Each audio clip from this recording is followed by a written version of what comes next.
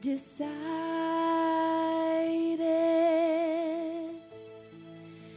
to follow Jesus.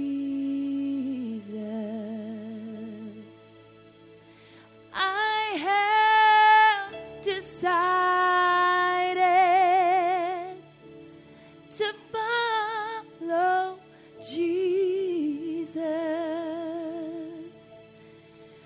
I have decided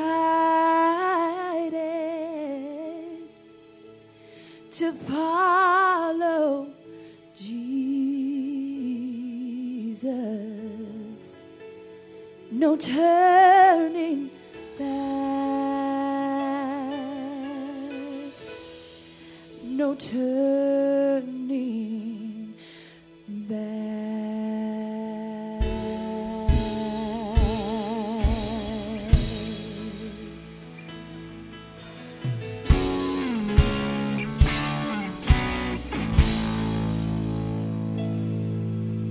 Thank you for the cross that you have carried. Thank you for the blood that was shed. You took the weight of sin upon your shoulders and sacrificed your life so I could live. Now nothing is holding me back from you, Redeemer of my soul.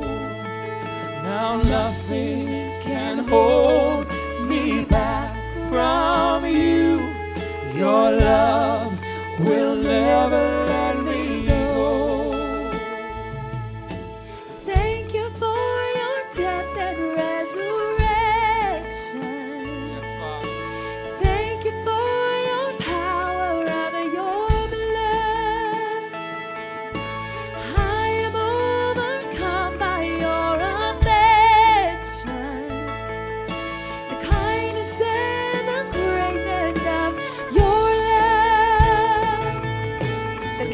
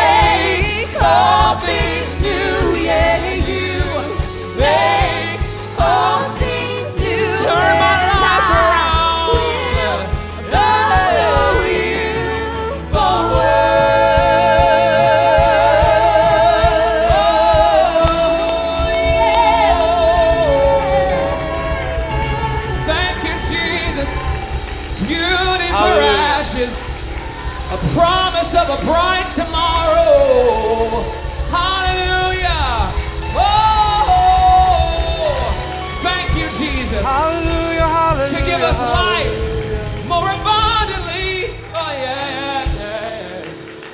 Thank you, Jesus. He's made all things new in my life, and I'm going to follow Him whatever it takes. I hope that you will too. Would you all stand with me and grab your Bibles as we dive into the Word today?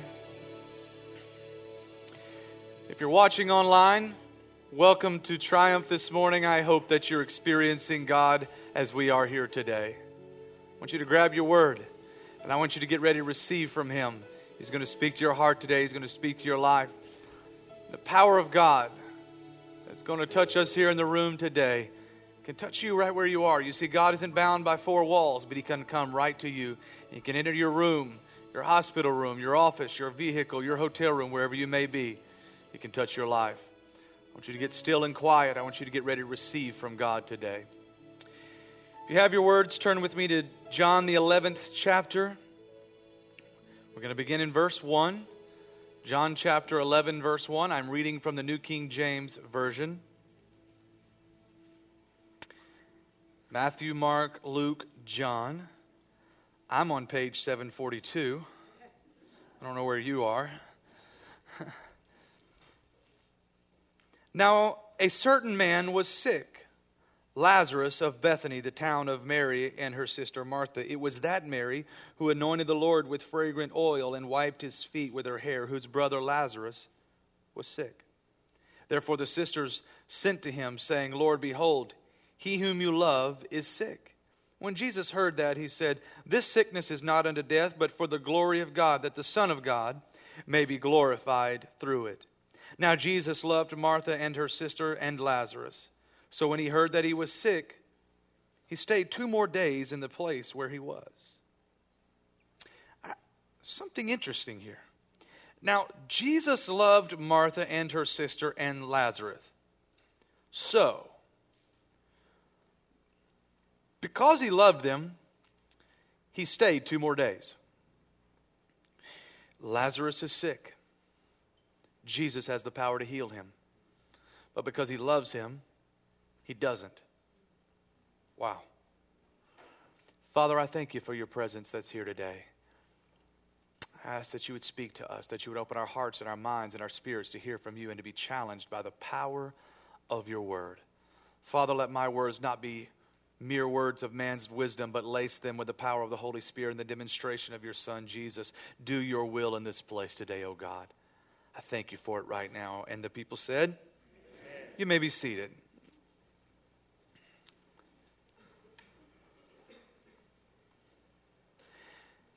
Today I want to bring some conclusion to a series that we began a few weeks ago, simply entitled, I Am.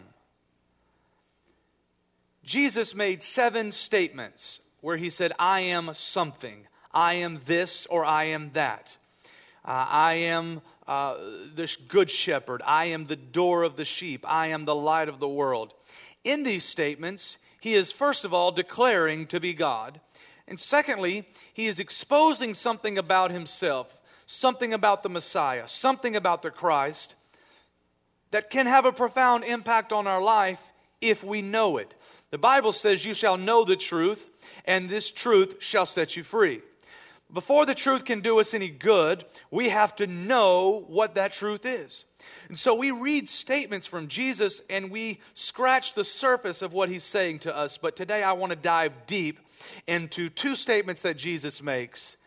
And I want to expose the full breadth of what He wants to do in our lives.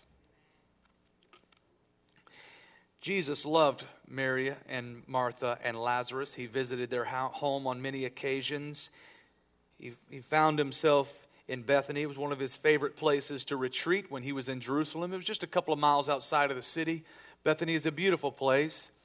And He would visit there, and He would visit their home. He loved them. He was comfortable there. They were comfortable with Him. But there's this unique thing that takes place. Lazarus is very ill. He's on the verge of dying, and yet Jesus doesn't come to him. How is it that Jesus the Bible says, so he loved them, so He didn't come? You know, there's a divine purpose in Jesus' delay.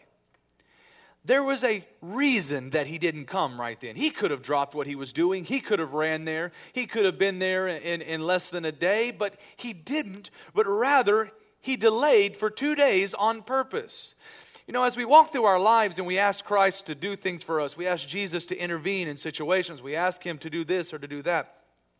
When he doesn't come exactly like we intended him to, do we get frustrated with Jesus? Do we assume that he didn't hear us? Do we assume that he doesn't love us, that he doesn't care about our situation? When you read the story of Mary and Martha and Lazarus, it'd be easy to assume that Jesus just didn't care. But as you read through the story, you find where the Bible says that Jesus wept. He groaned because he loved them very much, and yet he didn't come.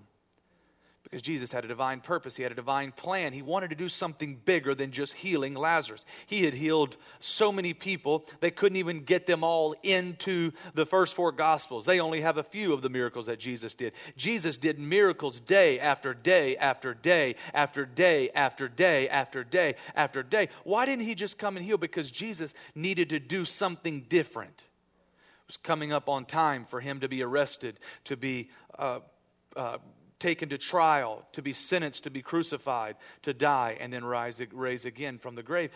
And so Jesus needed to do something different. You see, when God looks at your life and you ask him to do something for you, it's not that he's not coming through for you, but it's that he is looking at the bigger picture. Jesus said, my Father is going to be glorified. The disciples thought, well, Lazarus is just sleeping. He's not dead. Jesus said, no, understand something. Lazarus is dead. It's dead, it's over, it's done with. It is dead. But my Father's going to be glorified in this. I'm going to be glorified in this. There's a bigger purpose to this whole thing. They couldn't understand it. They couldn't see what Jesus was talking about. They couldn't have known what was happening. They could have known, but they never could understand the fullness of what Jesus was saying when he talked about the cross, when he talked about dying, when he talked about going away. They just couldn't get it all. But Jesus knew what needed to happen. So he delayed. Don't curse God when he doesn't come through for you when you expect him to come through. But trust in him that he has a plan and he has a purpose for you. That the delay is not just to torture you, but the delay is so that God might be glorified in your life. I want you to look now at verse 21. Now Martha said to Jesus has waited a couple of days, now he's there. Lazarus has been dead for 4 days now. And Martha said to Jesus, Lord, if you had been here, my brother would not have died. But even now I know that whatever you ask of God, God will give you. And Jesus said to her, your brother will rise again. Martha's response, very important. You'll read right over it if you're not looking deep. I know that he will rise again in the resurrection at the last day. And Jesus said to her, I am the resurrection and the life. He who believes in me, though he may die, he shall live. And whoever lives and believes in me shall never die. Do you believe this? And she said to him, yes, Lord, I believe that you are the Christ, the Son of God, who is to come into this world. Martha makes a powerful response as she has this conversation with Jesus. Jesus says, your brother will rise again. He's dead, but he will rise again. And Martha says, yes, Jesus, I know that in the resurrection on that last day, he will rise again. Martha's response gives us a glimpse into her life, into her culture, into her beliefs. She is referring to, when she refers to the resurrection here, the resurrection at the last day, she is referring to a fundamental belief of traditional Judaism. It's a core belief of the Pharisees of her day that there would be a resurrection. It's very common. Most of the people in the world she lived, other than one group called the Sadducees, believed in this resurrection, that God would resurrect the dead one day way in the future. It's still a core belief today. As a matter of fact, in the Middle Ages, one of the preeminent rabbis, in his commentary of the Mishnah, formulates what most Jews follow as the 13 principles of their faith. They summarize what are viewed as the required beliefs of Judaism. If you don't believe this, then you don't believe in Judaism. 13 things. The last one, the 13th and final one, reads like this. I'm going to put it on the screen for you so you can read it with me and understand what it's saying. I believe with perfect faith that the dead will be brought back to life when God wills it to happen. In the Hebrew, in the Jewish culture, when you write out the word God referring to Jehovah, you put a dash instead of zero as a means of honoring him. So, I believe that with perfect faith that the dead will be brought back to life when God wills it to happen. So here is a core fundamental belief of Judaism, that there will be a resurrection one day in the future when Jehovah desires that it will happen. Going back even further than that, in the 5th century BC, the men of the Great Assembly composed a prayer known as the Amidah, or the 18, because it refers to the 18 original blessings that this prayer contained. This prayer was and still is central to Judaism, as it is prayed 3 times a day and even on the Sabbath. So you think about that. They pray this prayer 19 times a week, this Amidah. It's the most important prayer. It's often been called in Judaism the prayer, because it's a centerpiece of Jewish religion and Jewish culture. This was a prayer that Martha would have prayed 3 times a day, all of her life, and once on the Sabbath. She would have prayed this prayer. She would have known it. She would have believed it. She would have spoken it. I want to read to you the second blessing, or the second piece of that prayer. You, O Lord, are mighty forever. You are the reviver of the dead. You are greatly able to save. You sustain the living in loving kindness. You revive the dead with great compassion. You support the falling, heal the sick, set free the bound, and keep faith with those who sleep in the dust. Who is like you, O Master of mighty deeds? Who compares to you, a king who puts to death and restores to life and brings forth salvation? And you are faithful to revive the dead. Blessed are you, O Lord, who revives the dead. Guys, I want you to get Isaiah chapter 61, the whole chapter, ready for me. I want to read a couple of verses from it in just a second. Here's what I want you to think about. As Martha is responding to Jesus, she thinks that Jesus is referring to what she's prayed 3 times today, that somewhere in the future there will be a resurrection from the dead. Somewhere afar off, my brother will rise again. Jesus, I have faith and I believe that. But Jesus says something to her that changes everything. Here's his statement. I am the resurrection and the life.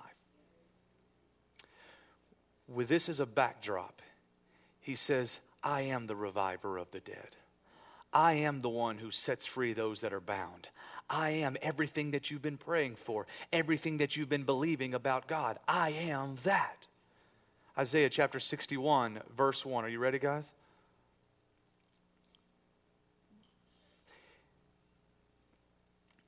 The Spirit of the Lord, God, is upon me. Speaking of Jesus, speaking of the Messiah. Because the Lord has anointed me to preach good tidings to the poor. He has sent me to heal the brokenhearted, to proclaim liberty to the captives, and the opening of the prison to those who are bound. Does this sound familiar to you?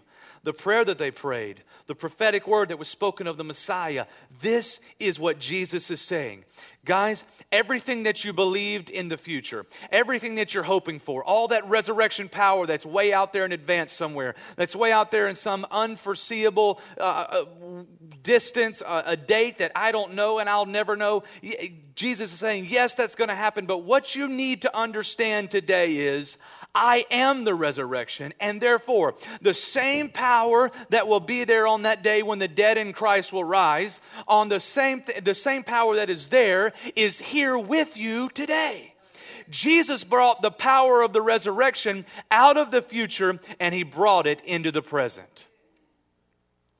This is what he did for you and I. He said, listen, here's what you have to understand. I want to resurrect dead things all the time. I don't want to have to wait on something in the future. I'm going to resurrect Lazarus today. I'm going to resurrect your dream today. I'm going to resurrect your marriage today. I'm going to resurrect your finances today. I'm going to resurrect your business today. I'm going to resurrect your relationship with your son today. I can do it today. I don't have to wait for some time in the future. The power of the resurrection is available today. Wow, what a statement that Jesus makes when we recognize the impact. He has the ability to save. He said, I give life to the living and I sustain them. I support the falling. I heal the sick. I set free the bound. I put to death and restore life and bring salvation. I am faithful. I am the resurrection. This is hard to contain in her mind as she's looking at what Jesus is saying, and she's thinking about how she's prayed this prayer all of her life. 3 times a day she's prayed this prayer over and over and over again, and Jesus is saying, I am that person. Wow, what a moment. You know, Martha gets a bad rap for doing the dishes instead of being with Jesus. When you remember the story of Mary and Martha, and how Mary was sitting at the feet of Jesus, and Martha was off cleaning and doing the dishes, and she says to Jesus, would you tell Mary to come help me? And Jesus instead rebukes Martha and says, no, you should come and do what Mary is doing. You should come and worship me. You should come and be with me. You should come and be in my presence. And Martha often gets a bad rap because of this. She often looked like the sister who doesn't really love Jesus that much and who is kind of the lesser of the 2 sisters. How many of you have ever thought of Martha that way? Yeah, none of you are going to raise your hand right now. You know that's a trick question. But the truth is, Martha was a woman of faith. Hear what Martha says. Martha says, Jesus, if you had just been here, you could have healed my brother. Jesus, you have the power to heal. Jesus, you could have just touched him like you've touched so many others, and he would have gotten up out of that bed and everything would be okay. My brother would still be here today if you just could have made it. Whatever you go ask of God, God will give you. She believed in Jesus. She was a woman of profound faith. But Mary's faith had a slight problem. I want to show you something to try to illustrate this to you. Imagine with me, if you will, if this box represents Martha's perception of Jesus' power.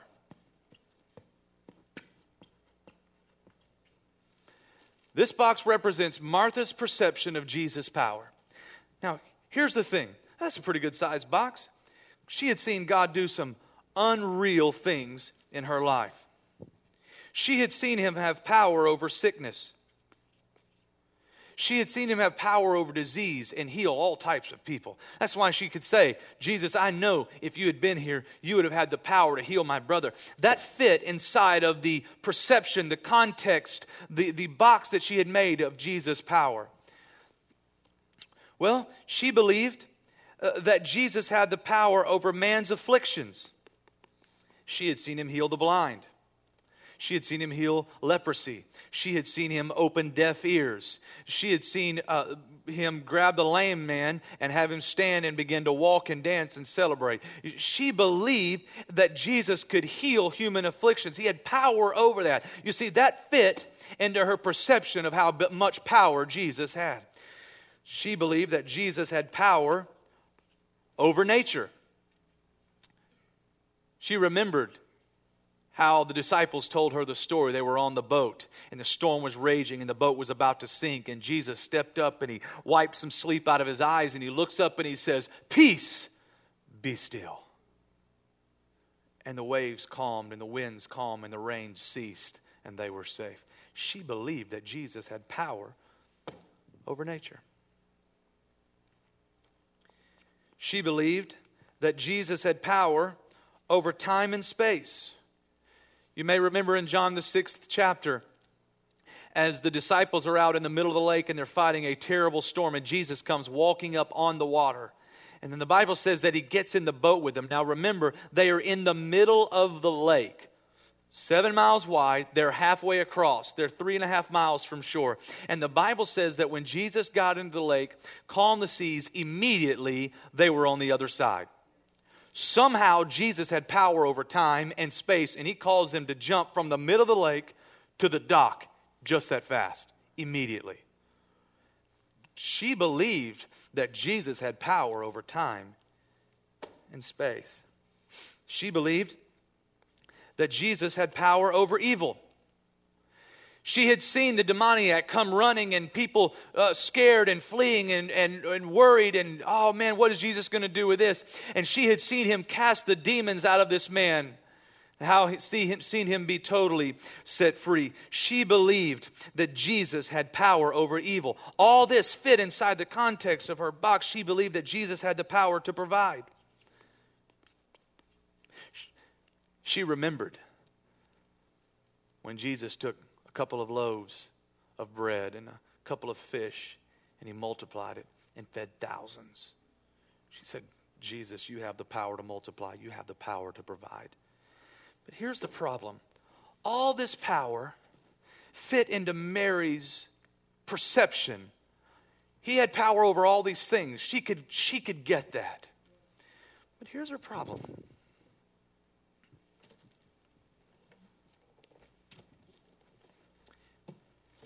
There was another box.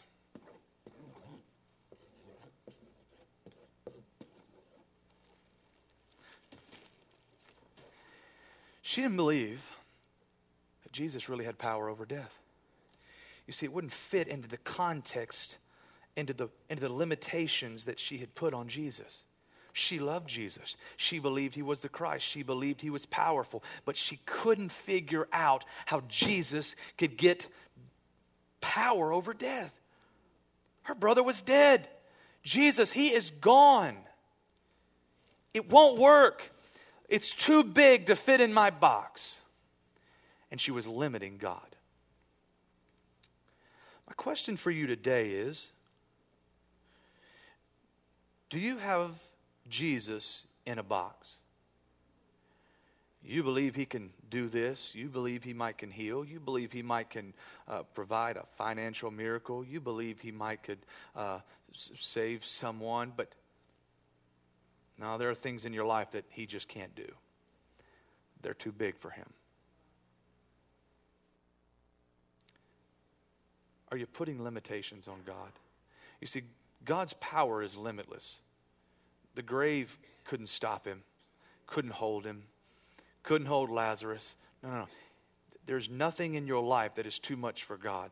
Because even though it's dead, looks dead, appears dead, with just one word, Jesus can speak to it and say, come forth. And life will shoot into that thing. Life will shoot into that situation. Life will shoot into that relationship. Life will shoot into that business because it can't help it, because that's how much power Jesus has. But if you don't believe it,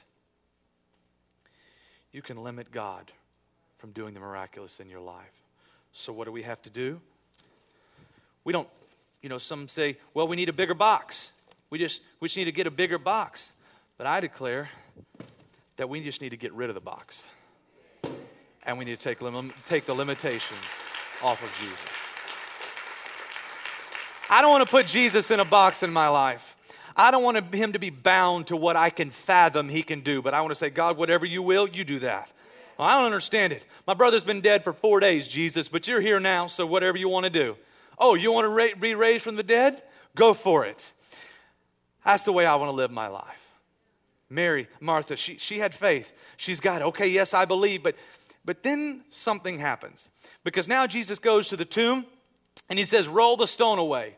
Now it goes from the moment where Mary has to decide, okay, I believe in Christ. I believe that in this resurrection thing. I don't fully get it. But will I put that faith into action and allow them to roll the tomb away? Martha's faith ran just a little short. She said these words, Jesus, he's been dead for 4 days. He's going to stink. Let's not open that tomb, Jesus. I mean, do what you need to do, but let's just not open that tomb because it's not going to smell nice. I have, up until just here recently, I looked again last night. I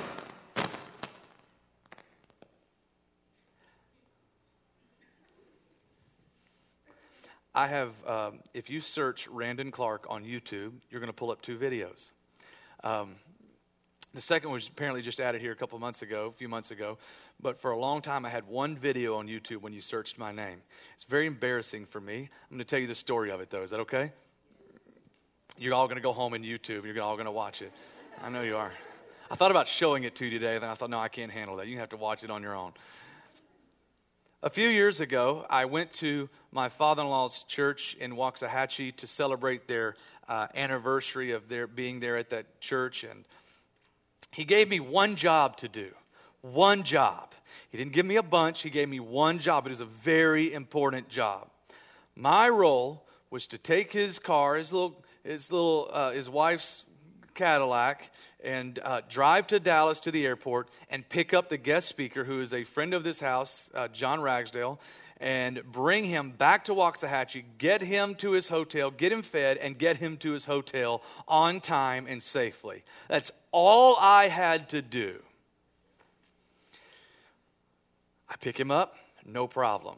The directions they gave me to the airport, totally wrong, no problem. I got there anyway. I pick up John. I get his stuff loaded. Man, I'm taking care of him.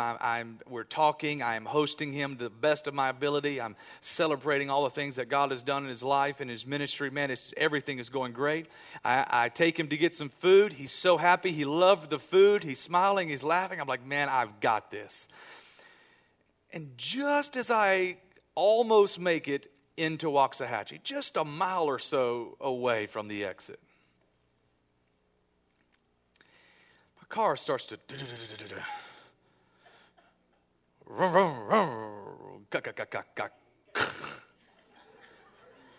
I ran out of gas.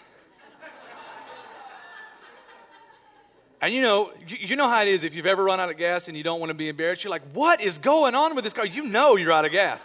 What is the matter with this? This is why you can't buy GM cars right here. Should have had a Ford. I mean, this was a crazy car, stupid car. No, I ran slap out of the gas, pull over onto the side of the highway, and as I'm getting out, you're looking at the engine as if that's the problem. You're like, what is going on? John, I look over, and he has his camera out, and he's videotaping the whole thing. And he's like, I'm standing here on the side of I-35, and I'm here with Pastor Randon Clark, and we're here for this. And you can go on YouTube, and you can watch, and he tells the whole story, and I'm like, man, get that out of my face. Don't blame that on me. That silly car, it had told me it had 50 miles left. The little light came on and says, you have 50 miles to empty. And I said, John, we got 50 miles to empty. Do you need to get to the hotel quick, or can I stop and grab some gas? No, man, we're good. That thing lied to me. I was only 12 miles from the hotel. No, it lied to me, man. I concur. I stand here in the house of God and say, that thing is a liar. So here I am on the side of the road. Now what do I do? So, I hadn't been married very long at this point, so I have to do the worst thing imaginable. I have to call my father-in-law to bail me out. Guys, you know what I'm talking about. You don't want to make that phone call. There's a lot of people in your life you might want to call, but you don't want to call your father-in-law to bail you out on the side of the road. I pick up the call. Pastor Jerry. Hey, bud, y'all get to the hotel? Well,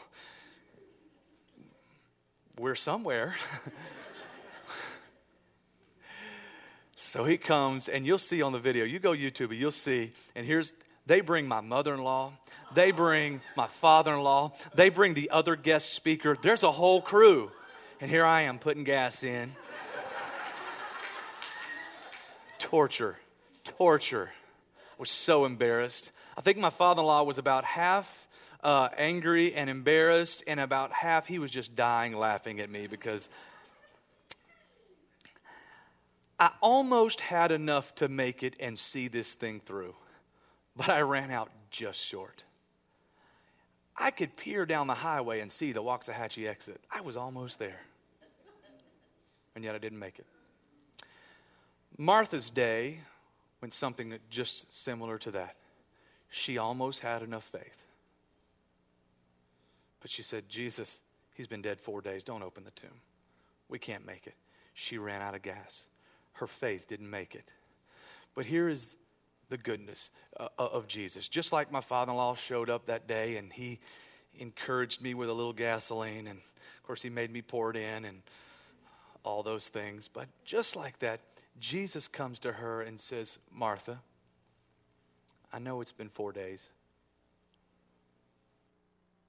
but remember when I promised you that the Father would be glorified and that I am the resurrection and the life? I know your faith is running a little short today, but just be encouraged and let me do what I do. Roll the stone away. And the men roll away the stone. And Jesus stands up with power and authority. So much power and authority. He speaks these words. Lazarus, come forth. And suddenly Lazarus, still bound in his hands and his feet and around his head, he comes hobbling or I don't know how he got out of the tomb. The man couldn't walk. Everything was tied up on him. But somehow he gets out of the tomb. The people are astonished. Some are shouting. Some are going crazy. Some are wondering, what in the world just happened? Did I just see that? So much power and authority Jesus spoke with that theologians tell us that if he had just said the words, come forth, he would have emptied the graveyard. He had to get specific. And he had to say, Lazarus, I'm calling on you. Come out. You know, it's important in your life as you want the resurrection power of Jesus to get involved in your situation that you declare exactly what you want him to do for you. That you declare exactly what situation you want him to get involved in. Get specific with God. It's okay to say to him, Lord Jesus, my marriage is failing. Would you please get involved in this situation? It's okay to say, Lord, my business has gone down the tube. Some of it was the economy. Some of it was my fault. Some of it was an employee that stole from me, whatever it might have been. But Jesus, it looks dead. Speak life. Get specific with God and call things that are dead back to life. Resurrection power. Nothing is too big for God. Nothing is too strong for God. Nothing is too much for him. He can do it all. He can look at anything that's going on and he can call it back. As a matter of fact, he may be waiting for it to die. He may be waiting for it to fall in the ground. Jesus said, unless a grain of wheat falls into the ground, unless a seed falls into the ground alone and dies, it's alone. But if it falls into the ground and if it dies, it comes and bears much fruit. That seed, when you bury it in the ground, grows into a tree.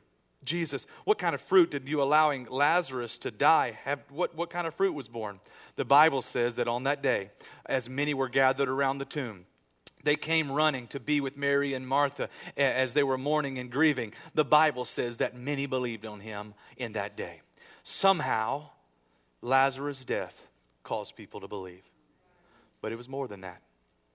Because while Jesus was giving life to Lazarus, this issue caused the religious leaders to be so upset with him, they determined on that day, we've got to kill the man.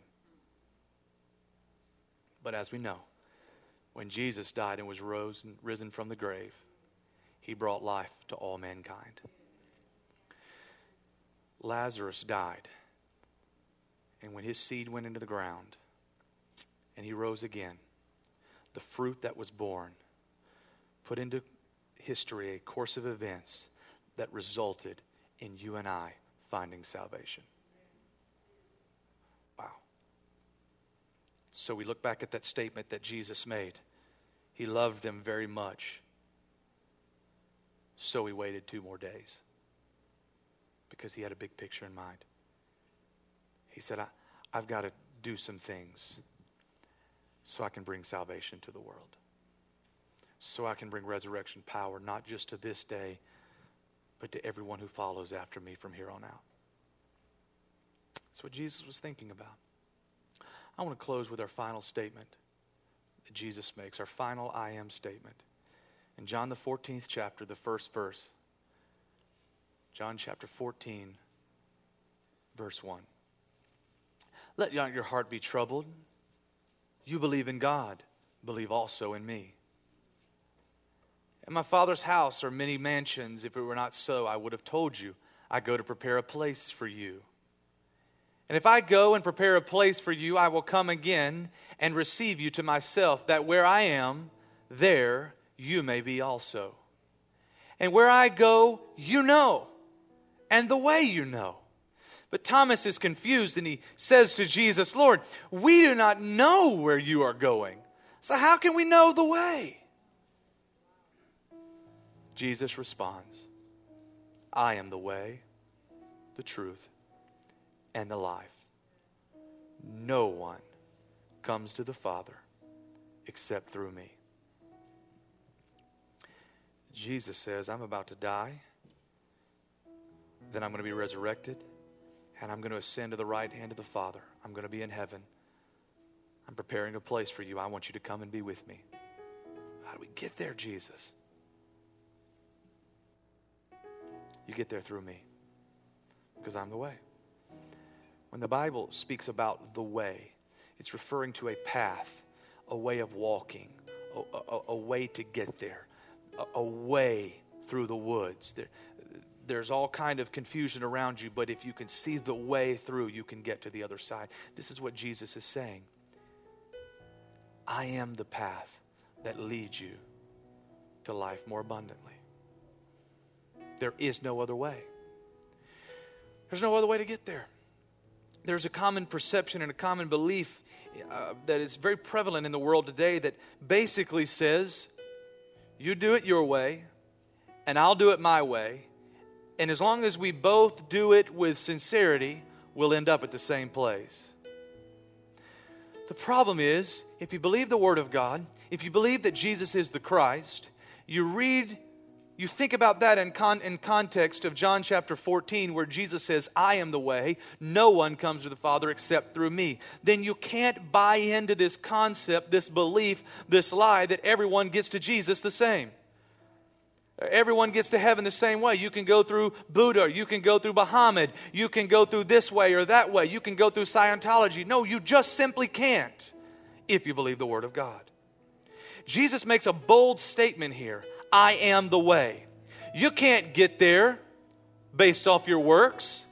You can do everything perfectly. You can do everything just right, but it won't get you there. The only way is through relationship with me. You can't buy your way into heaven. Your riches and your wealth won't take you there. You can't save enough money and give enough money and give to the right place, the right organization to get you to heaven. No, the only way you can get there is through the cross. Still allow your sin to be hung on that cross with Jesus and His blood to cover everything in your life. Allow Him to live in you and you in Him. Christianity gets a rap for being very intolerant. And in its nature it is. I can't change that. This is the words of Jesus. I didn't say them. At its very core, this is the only way. There is no other way. You have to go through Jesus. Yeah, but that's, Jesus loved everybody and God loves everybody. And wouldn't He want us to save us all these different ways? No. There is only one way, and it's this way. But the thing about Christianity is, and the thing about Jesus is, He set this deal up where while it may be exclusive, and the only way to get to heaven, the only way to get to the Father is through the Son, and it is exclusive in that way, it's also inclusive. Because Jesus died for all mankind. And He said, my arms are open wide. All you've got to do is call on my name. All you've got to do is believe in me. I don't care who you are. I don't care if you're young or old. I don't care what color you are. I don't care if you have money or don't have money. I don't care if you're a sinner. I don't care if you're a saint. It doesn't matter to me. It doesn't matter. All you've got to do is call on my name. So, while Christianity is exclusive, it is also inclusive, with all arms open wide, gathering all who will come. On that day, Jesus made a very bold statement. You can dig for deeper meaning and deeper truth in this statement. You can try to retranslate it from the Greek or something like that, and you can try to come up with another way of saying that. Let's allow something else to happen, allows it to mean something that Jesus wasn't saying. But here's the truth. There's no other way to retranslate it. Jesus said, I am the way, the truth, and the life. No one comes to the Father except through me. You can try every way in the world. You won't get there except through him. It was a bold statement. It separated everything. It changed the course of the world. He is the only way. Believe on him. Every day in your life, you make a statement in response to the statement that Jesus made. You decide to either be in relationship with him, to live a life according to his principles, according to his word, and follow the way, or you make a decision to turn away from him and say, no, I'm going to try a different route. Your decision to be in covenant with him, your decision to walk with him, your decision to live for him, your decision to be in relationship with him, all these things, they're speaking something. You can say yes, or you can say no. By not answering, your answer is no. We make a statement to ourselves. We make a statement to God. We make a statement to our family. No, I'm not trusting and believing in him. Today, I want to give you the opportunity to say yes to Jesus. Say yes to the way. And I want to make it to heaven, but I'm coming to the cross, Jesus. And I want to make a decision to live for you. With every head bowed and every eye closed, both in this room and at home, I want you to look at your life and ask yourself this question. What statement have I been making? Have I said, yes, I'm going to be a part of the way? Yes, I will be in relationship with the King. Yes, I'm going to go to the cross. Yes, I'm going to be in relationship with Jesus. Or are you saying, no, it can wait? It doesn't have to be today. Are you saying, I'm not ready for that? I don't know if I believe. Or maybe you're saying, well, I do believe it. I just fell away. I just couldn't stay connected. I got disconnected. I got off busy living my life and doing my thing, and I just need to get reconnected today. It's on you. I can't answer it for you. The person next to you can't answer it for you. You have to answer for yourself. Will Jesus be my way?